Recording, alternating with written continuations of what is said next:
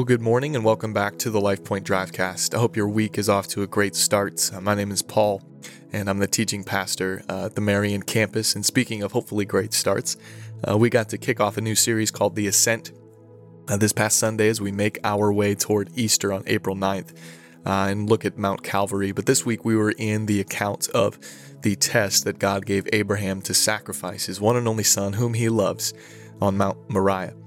Now, it's a difficult passage. It's an extreme test. And as we read it, we're a little bit potentially repelled. Like, God, how could you ask that? How could you do that? Well, I think it's good to remember that God is ultimately in control. God knew he was not going to allow Abraham to sacrifice his son. This was a test for Abraham. And the ultimate effect of this test is at the very end, after he has been willing to make the sacrifice, and after the angel of the Lord cries out and says, no, don't, paraphrasing here, stop your hand, essentially. And then there's this ram caught in a thicket, and Abraham goes and takes this ram, and that ram takes the place of Isaac and the sacrifice that is given. And afterward, I love what Abraham says. He says in verse 14, he says, on the mount of the Lord it shall be provided. On the mount of the Lord it shall be provided. Now, we could see that, of course, pointing to Mount Calvary. Mount Calvary, interestingly, Mount Moriah is the land and the area in which Jerusalem was, and so some scholars would say this is the very mount in which Jesus was crucified. Now, we don't know that for sure, but it's certainly the area. And so we can see this wonderful, incredible picture of Jesus providing for us righteousness, providing for us an ultimate sacrifice for the penalty and the punishment for our sins. And just amazing, the interconnectivity of the scriptures. It's stunning. It's just so good. Earlier in the passage, we see Abraham put the wood for the fire of the altar on Isaac as they go walk up the mountain. It just is, see these pictures of Jesus with the cross on his shoulders as he walks to Mount Calvary. And it's just stunning, right? It's just stunning. But what I really wanted to take away from this passage was the fact that trials or tests are opportunities for us to increase in our faith, and not only increase in our faith, but really find the confidence in God's faithfulness to provide for us. You see, God, any test, any trial that we undergo is not an accident. And I want to distinguish and be clear that God does not tempt us to sin, to be clear, but he does allow certain circumstances and opportunities in our life to really test our faithfulness in him. And that's certainly what's happening here with Abraham. And what we see Abraham, as he is about to sacrifice Isaac, his one and only son, the one whom through this great nation will be born, what we see is the reason Abraham is willing to do that is because he has faith in the God of the promise more than he has sort of fear in the difficulty of the circumstances. So because his faith in the God of the promise, which the God of the promise said, hey, there will be a great nation, that great nation will come from Isaac, because he fully believed that, the book of Hebrews would say Abraham believed that if Isaac died, God would bring him back to life. That's how strong his faith was. And so I think what's important for us is we need to, in the midst of trial, in the midst of hardship, we need to cling to the promises of God that assure us that God is with us. And now there are different promises, there are sorts of different promises in God, and not every promise in the scripture is for us. I want to be careful how I say that, but there are sort of universal promises. For example, through faith in Christ, it is promised us that we will be given the Holy Spirit. Through faith in Christ, it is promised that he is with us, that really all authority on heaven and earth has been given to him. Those are promises.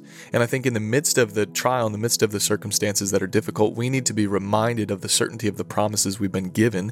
And as we believe in the faithfulness of God and the faithfulness of the God of the promise, I think that what that does is allows us to endure in the midst of the trial. And so maybe you're in a really big trial, a really big difficult season right now, and that has come in the form of a diagnosis or a death or a loss of a job or whatever it may be.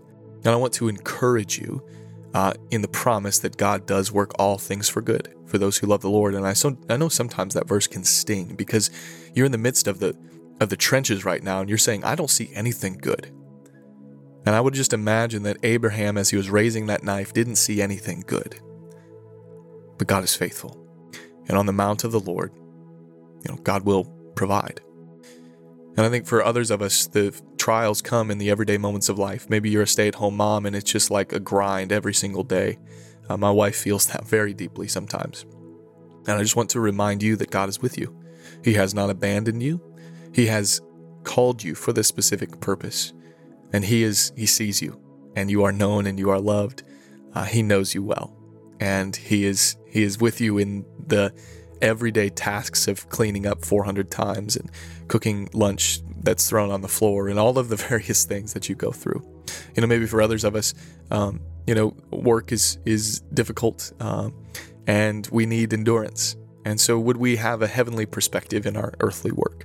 Would we realize that we can work as hard as we can for the glory of the Lord, and that in the midst of the difficulty, we can see the faithfulness and the goodness of God? And so wherever you are, whatever trial you're experiencing, I want to point you to a particular universal promise through faith in Christ that is given to us through faith in Christ, I should say. And I want you to cling to that promise and trust the God of the promise more than the difficulty of the circumstance. And I believe as the season comes to an end, as it will, all tests do, all seasons do, that you would see and be strengthened and encouraged that God was really with you, that He really was working, that He really was the breath and the wind in your sails, pushing you and guiding you along because He loves you. And He proved His love for you on the cross, ultimately, through the sacrifice of Jesus. So be encouraged today. Cling to the promises of God. Cling to who God says He is and how He has revealed Himself faithful through the cross. I want to pray for us today. I want to encourage you to pray as well. And I do hope you'll join us again on the Drivecast tomorrow. Father, I ask that whatever situation and circumstance we're in, would you allow us to find a universal promise through faith in Christ that is given to us because of the faith we have in Christ. And we would cling to that, and it would provide endurance, that it would provide encouragement, it would provide what we need to keep going and keep moving. And Father, we would really cling again to you, the God of the promise, more than the overwhelming circumstance that seems to be challenging the very promises that you've given us. Father, that may sound circular, but I pray that you would just work in the only ways that you can. Lord, lead us to you. Help us see your faithfulness. Help us grow in our faith, grow in our confidence that you are with us, that you never forsake us, that you never abandon us. And you prove that on the cross. We love you. Glorify yourself through us and in us today. It's in Christ's name we pray. Amen.